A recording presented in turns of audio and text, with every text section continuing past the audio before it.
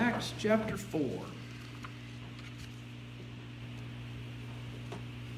I had Psalm 120 read this morning because of the last verse that's there.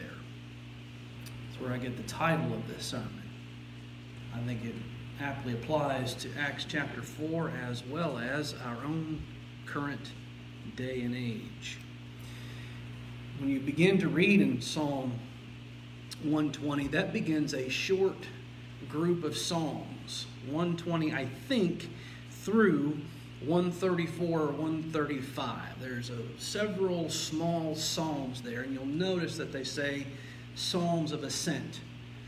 And you have, if you can see in your mind's eye, a caravan of Jewish folks heading to Jerusalem from some far-off place, and going there to celebrate a feast. And they would sing these psalms together on their way.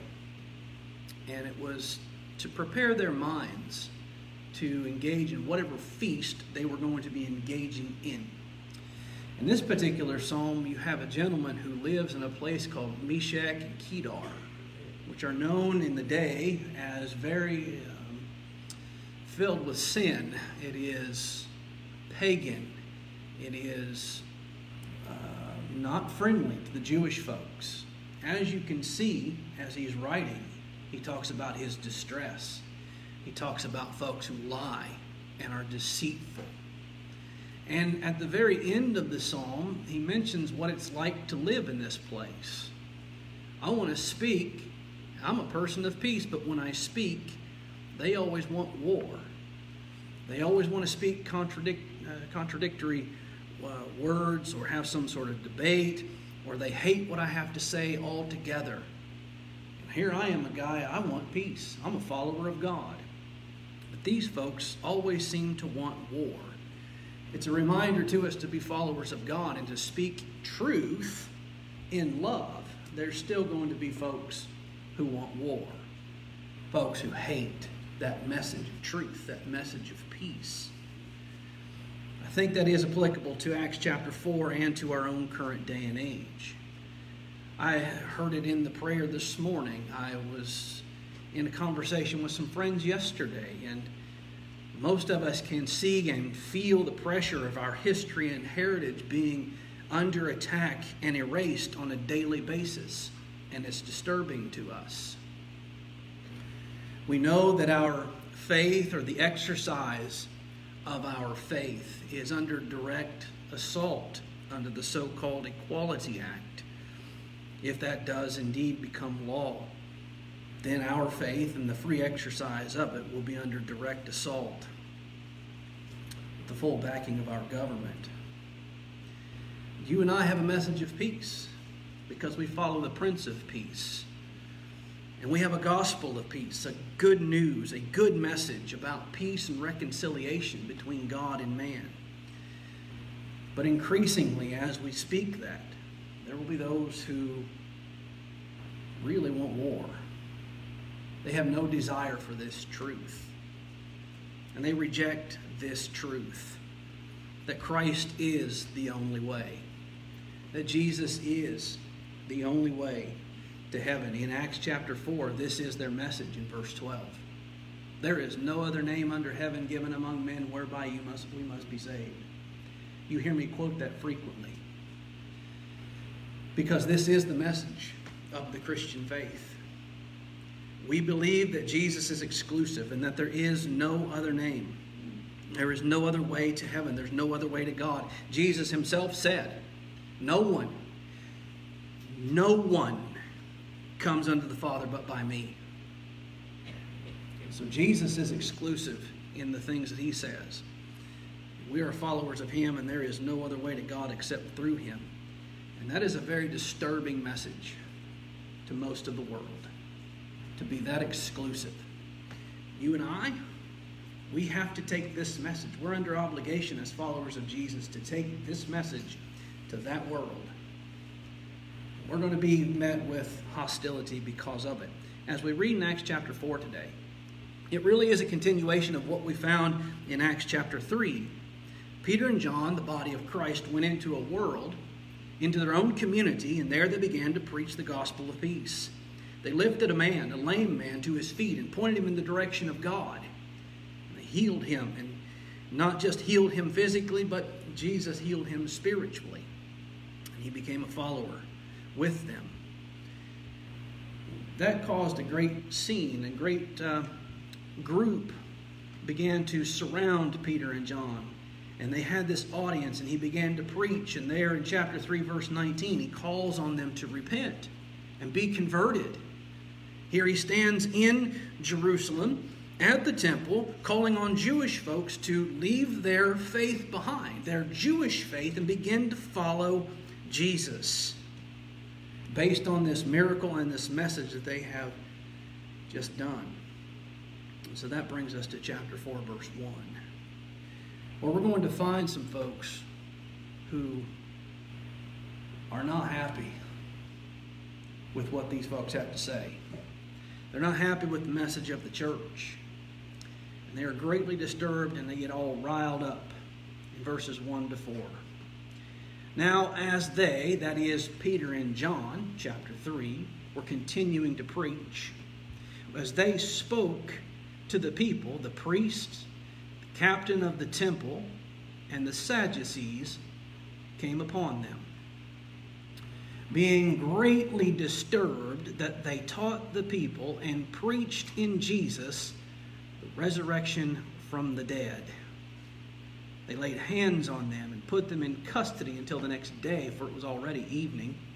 However, many of those who heard the word believed, and the number of men became about 5,000. In Acts chapter 2, there was 3,000 plus, and then on a daily basis they're converting people. Now we have 5,000 people. But here's the picture. What I regard as the club, the inner circle, the Jewish establishment. They're really upset with these rubes, Peter and John. Matter of fact, we know that's what they think of them, verse 13. They're ignorant and unlearned. That's their perception of Peter and John, and that's their perception of the church. These are ignorant and unlearned men. Who are they to be standing where we work talking about this message? Why are they here upsetting things and turning everything on its head? And so you have a priest and the captain of the temple. You have the temple police here. And they're going to arrest them. You have the Sadducees. We all know what the Sadducees believe. They don't believe in a thing called the resurrection. They've never bought into it. Even in the Old Testament. They did not believe in this thing called the resurrection. Matter of fact, they didn't believe in anything miraculous. They scoffed at the idea of the Israelites walking across the Red Sea on dry ground. They scoffed at the idea of the Red Sea being parted and walls of water and walking across on dry land. That was absurd to them. Things like that just don't happen. They would try to explain it away. They were rationalists and naturalists, and there was nothing supernatural, let alone angels and resurrection. That's just absurd. Things like that can't happen and don't happen. And so here they are. This is basically the Sanhedrin, the supreme court of the Jewish people, in the belly of the beast at the temple of Jerusalem. And here we have Peter and John preaching this message about hope and reconciliation, that human beings can be reconciled to God by the preaching of Jesus and the resurrection. And here's something else. It's not just that they preached resurrection. There was a group of Jews, not the Sadducees, that did believe in a resurrection. The Pharisees believed in it. They knew something about it. Also, if you read carefully in John chapter 11, Martha understood it. Because Jesus was talking to her about the resurrection, and she kind of, yeah, I know there's a resurrection, but that's so far off in the future. That's the very last day of earth. That was her view of it. The idea of Jesus being resurrected, the idea of her brother Lazarus being resurrected, you can't do that. That's crazy. But they did understand some form or fashion of resurrection. What's really got them riled up here is they're preaching about resurrection in the name of Jesus. They're preaching an exclusive message that Christ has risen from the dead and that we serve a risen Savior, and we're trying to point you in the direction of Him, which means you don't need to do a 360 but a 180 and turn from this temple And this Levitical priesthood and this captain of the temple and these Sadducees turn from them and start to follow Jesus. Well, no wonder they're upset. They're going to lose their following. They're going to lose their money. They're going to lose their power. They're going to lose their position. Everything is at stake. And we can't have it. This guy's got to go. They already did it to Jesus, and they want to do it to Peter and John. And so they take him, and they want to silence them, and they want to end their preaching. And so they arrest them. Verse 3. The goal here is to intimidate and to silence the church, to beat them into submission, that they no longer speak in the name of Jesus.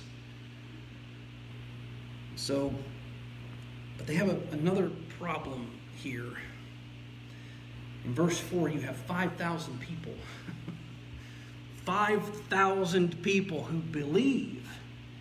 And guess what they're going to be talking about when they go home?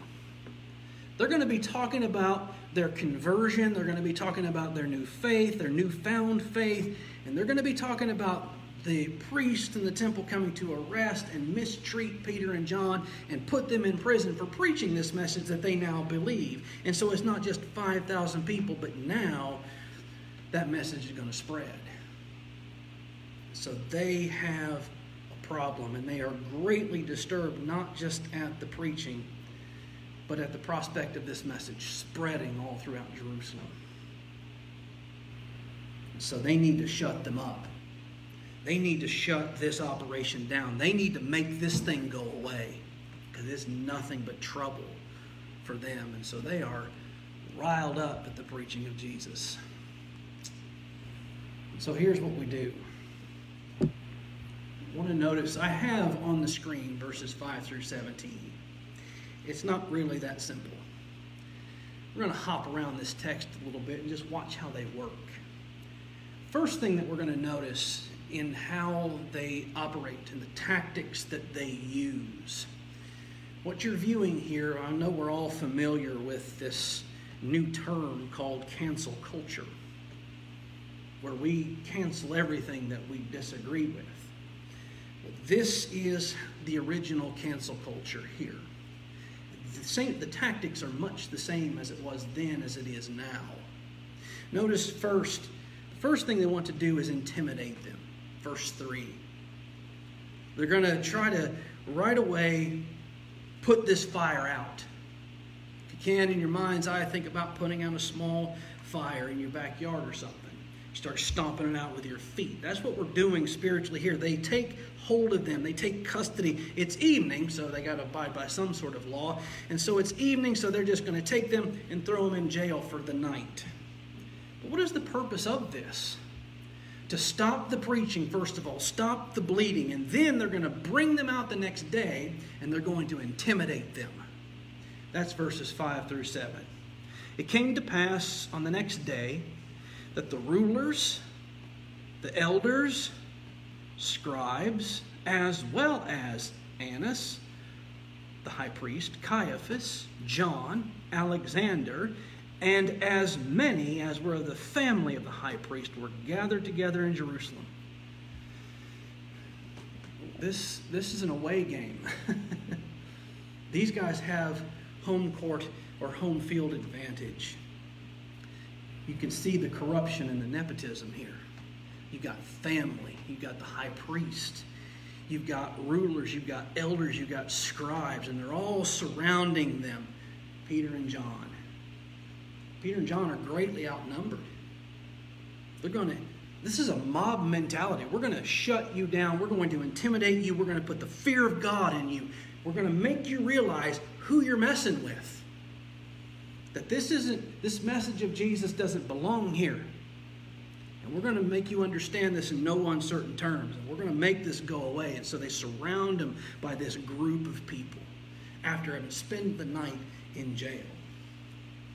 So the first tactic is to arrest and then to intimidate. Let me tell you, when you walk, here they are in front of the Sadducees and the priests and the rulers and the elders and what is essentially the Sanhedrin. That's an intimidating thing.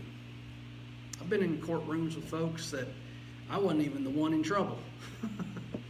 But walking in there and having to talk with the judge in a real live court setting where this person's sentence hangs in the balance, that's an intimidating prospect. It feels odd and awkward and out of place, and here they are greatly outnumbered. And it is for the express purpose of intimidation. But if that didn't work, here's what else we're going to do. Verse 13 and verse 14. I believe that this is what they call in debate or logic the ad hominem. If you can't answer with facts, if you can't answer the argument, we're going to shout and call you names. That's what we're going to do. Verse 13 and 14. When Peter saw the boldness, now when they saw the boldness of Peter and John and perceived that they were uneducated and unlearned men, they marveled. And they realized that they had been with Jesus. And seeing the man who had been healed standing with them, they could say nothing against it. These guys are just a couple of fishermen from Galilee, which that doesn't come out in the scriptures a whole lot, but those who study background things and cultural things, there was a divide between Jerusalem Jews and Galilean Jews. The Jerusalem Jews, Judea Jews, hey, we're in charge of the temple, we're the special ones. Yeah, those Galileans, they might be Jewish people, and they're part of the chosen group, but we are the guards of truth, the guardians of truth. We are superior to them. When we are the ones who have been entrusted this, they felt superior to even the Galilean Jews. Now, you take and put on top of that, these guys are fishermen. These are blue-collar guys, man. They just go out and fish. These aren't guys who were educated in the temple. They didn't sit with the high priest. They didn't sit in the temple schools. They didn't sit at the best feet of the teachers. Who are these people? These are ignorant and unlearned, uneducated men. And here they try to stand and subvert everything we're trying to do. They're trying to unhinge and undo everything that we're trying to accomplish. And so, they have this quandary. Their message is being heard in its simplicity and it's being believed. And so, what are we going to do? They can't answer the question, so we're going to call them names. And this is a tactic that still goes on today. If you can't answer the argument, then you just shout and you call names. And you try to belittle your opponent, but you never answer the argument. You never deal with the facts. You just shout down and you call names. This is nothing new. They did this to Jesus. Twice in the New Testament you'll find that he silenced his opponents, but more than once you'll find them calling him a glutton. They'll call him a lazy glutton. They'll call him a drunk. They'll call him one of Satan's minions, casting out demons by Beelzebub. They called him names because they couldn't answer the argument. They did it to Paul. When he found himself in Athens and he was preaching Jesus Christ and the resurrection, they drug him into this place and they said, let us see what this babbler has to say. In Acts chapter 17. But you know what that word babbler means? Seed picker. Let's see what this little ignorant seed picker has to say.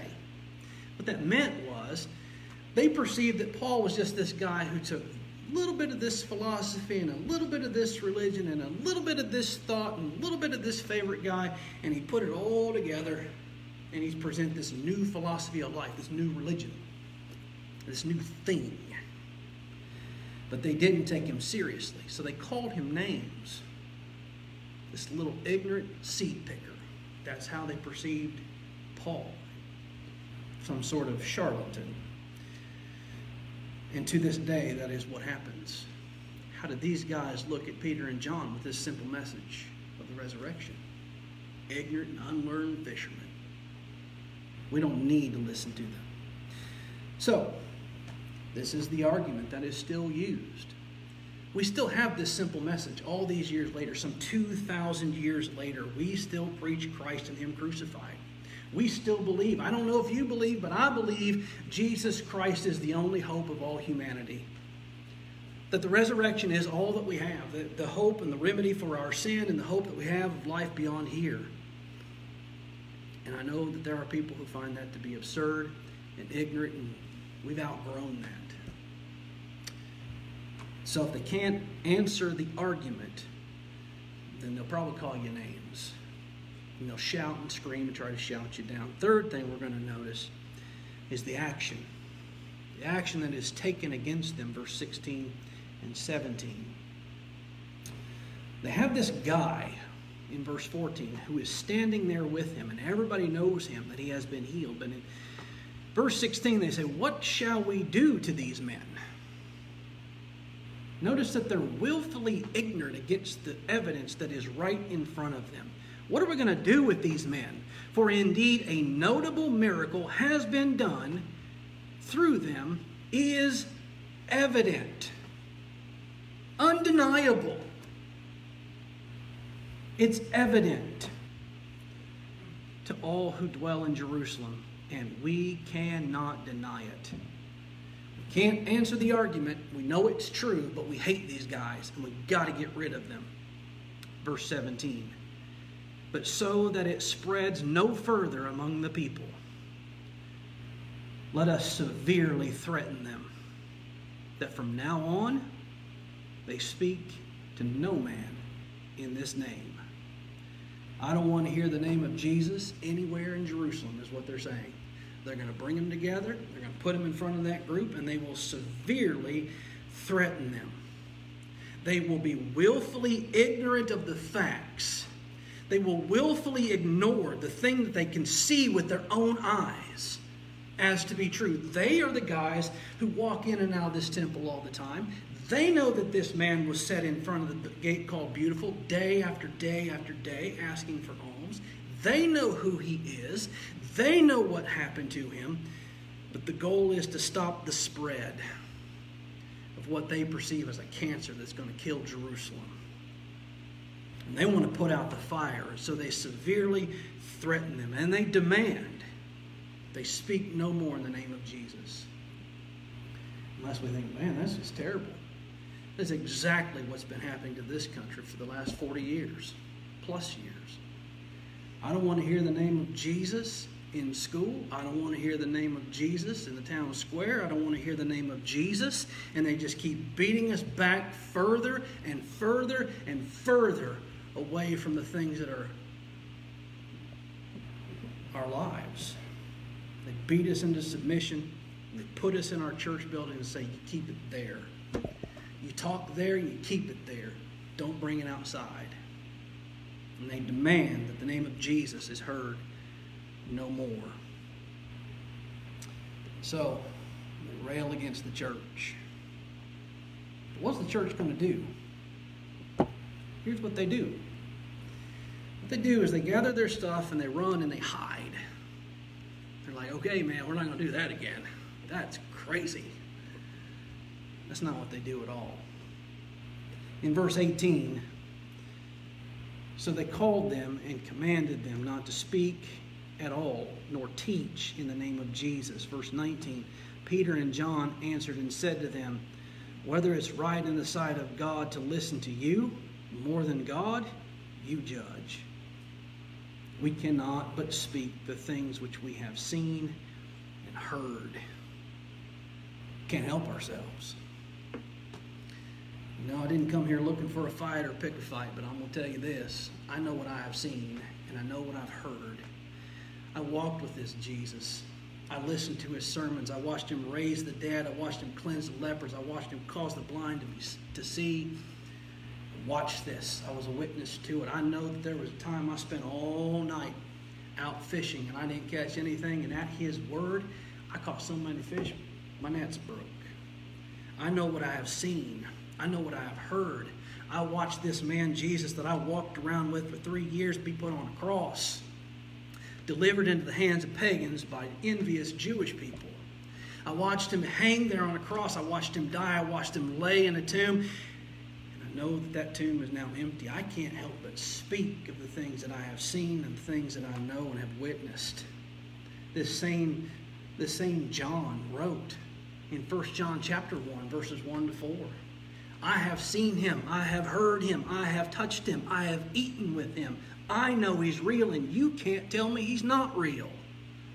And you're not going to stop me from preaching and teaching. As a matter of fact, why would I stop preaching when I have found the cure to death?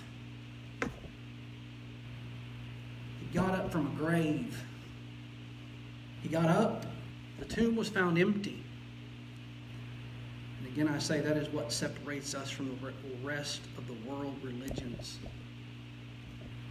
There is not another so-called world religion out there that can offer such hope for the remedy of sin or hope beyond this life.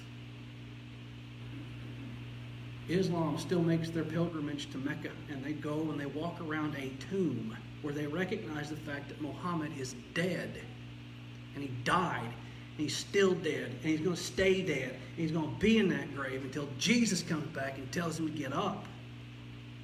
And that is politically incorrect, but it's true. Our Savior, our Lord, our Christ, our prophet, our priest, our king, the one we follow, left heaven, came to this earth, put on flesh, and died, shedding his blood for the remission of our sins, went into a grave and rose the third day. And Peter and John says, you're not going to stop me from talking about it. It's the only hope that you have. It's the only hope that I have. It's the only hope the world has. And so they're going to preach it. Matter of fact, if you go back over here to verse 8, they're not afraid to say it even then. I told you they tried to set them in this mob, and they tried to intimidate them. But look at what Peter does. Verse 8, Peter, filled with the Holy Spirit, said to them, rulers of the people, elders of Israel, I'm not afraid of you. I'm calling you out by name. You need to listen to me. If we this day are judged for the good deed that we've done to this helpless man, by what means he's been made healthy, let it be known. Let there be no mistake. Let me just lay it open for you. Let it be known to you all how all the people of Israel, that by the name of Jesus Christ of Nazareth, so there's not just any mistake, it's just some guy named Jesus. This is Jesus, the Christ, the one who is from Nazareth, the one that you hate, the one that you put on the cross. It's him, by his authority, by his power, whom you crucified, you murdered him. God raised him from the dead. It's by this man he stands before you whole. Let there be no mistake about it. It's by the source and power and authority of God. So the first thing they're going to do, what is their response? They're going to preach. Even if they want to tell you you can't preach, we're going to preach. I'm telling you, in the coming weeks, if you see the headlines where they have passed this so-called Equality Act, it's the same threat. It is the exact same threat. You are not allowed to freely exercise your belief and faith in Christ and the authority of the Scriptures. And you're going to have the resolve to say, I'm going to preach this anyway. I believe Christ is the only way. He is the only hope. And there may be some consequences to that. There may be some very real consequences to that. Some of our own brethren in Canada right now are facing these things. We're going to preach. We're going to talk about the authority and the help and the healing that comes from God, verses 8 to 10. We're going to talk about Christ being the chief cornerstone, verse 11, and the only source of salvation, verse 12. But beyond preaching, look at what they did, verse 23. Being let go, they went to their own companions and reported all that the chief priests and the elders had said to them. So when they heard that, they raised their voice to God, and with one accord said, Lord, you are God, who made heaven and earth and the sea and all that is in them.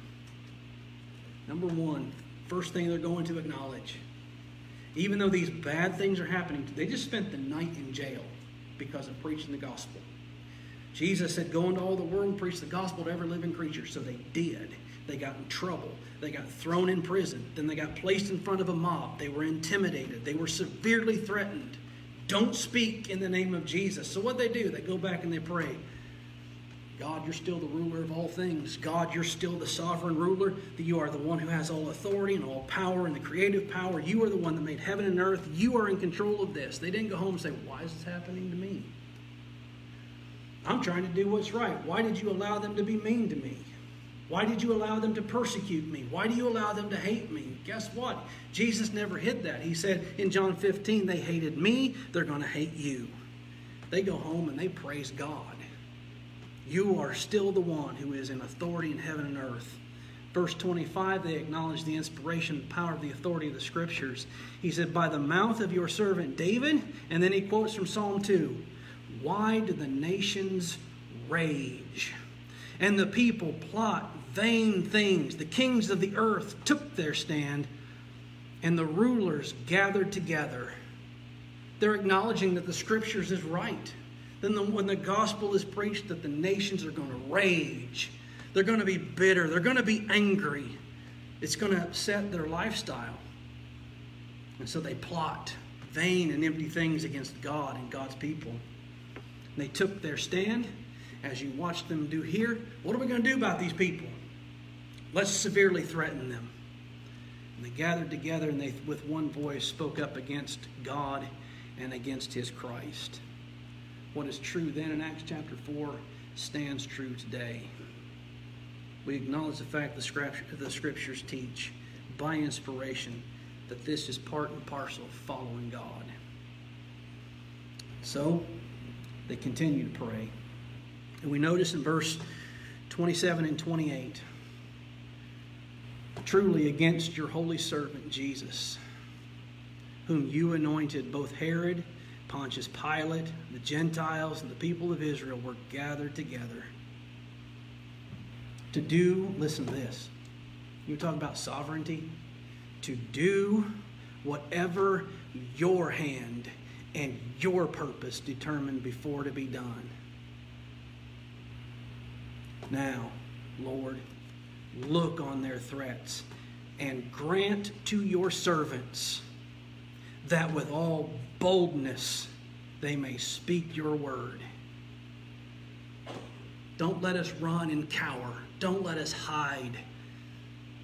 Give us the boldness to speak in the name of Jesus. So in verse 31, this happened. And when they prayed, the place where they were assembled together was shaken, and they were filled with the Holy Spirit, and they spoke the word of God with boldness. So how's the church going to respond to the severe threats to no longer speak in the name of Jesus in Jerusalem? They're going to pray about it. They're going to praise God. And they're going to speak, and they're going to speak boldly. And they will suffer the consequences for it. The reason I bring this up, because I believe that this is a message of peace. When we follow Christ, we are people who bring a message of peace. We want reconciliation between God and man, and there's this remedy that there's been this divide, and Christ has bridged that divide. He's mended that fence in the death, burial, and resurrection of Christ, and we bring the message to the world to have a remedy of sin and to have hope beyond this life. And we're people of peace. We don't go out, we don't go looking for a fight. We don't go gather guns and swords and say, follow us or die. We speak peace.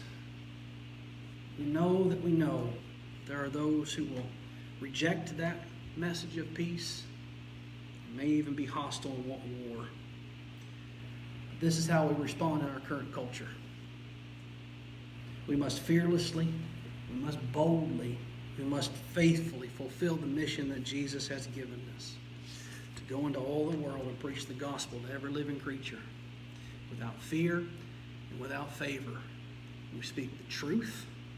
We speak the absolute, complete, objective truth, the Word of God, in the spirit of love and humility as a people of peace.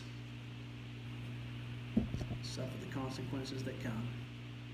I want to encourage you today.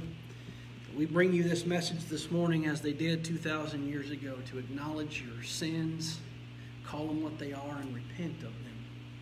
Be reconciled to God in Christ. Turn to Him. Do a 180 on your sinful lifestyle and come to Christ, repenting of your sins, confessing the great name of Christ, being immersed in water for the remission of your sins, placed in the body of Christ. Pick up your cross, the emblem of suffering and shame, and follow Him faithfully right into eternity. Members of the church, maybe we've grown weak. Maybe our hearts have grown calloused. Maybe we're here in body but not in spirit. Maybe we haven't been as faithful and true to the message of God as we're supposed to be.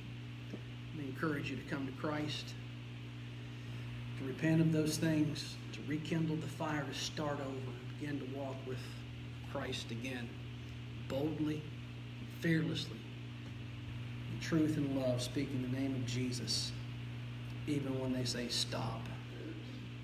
Whatever your need is, obey the gospel today. Altogether, we stand and encourage you.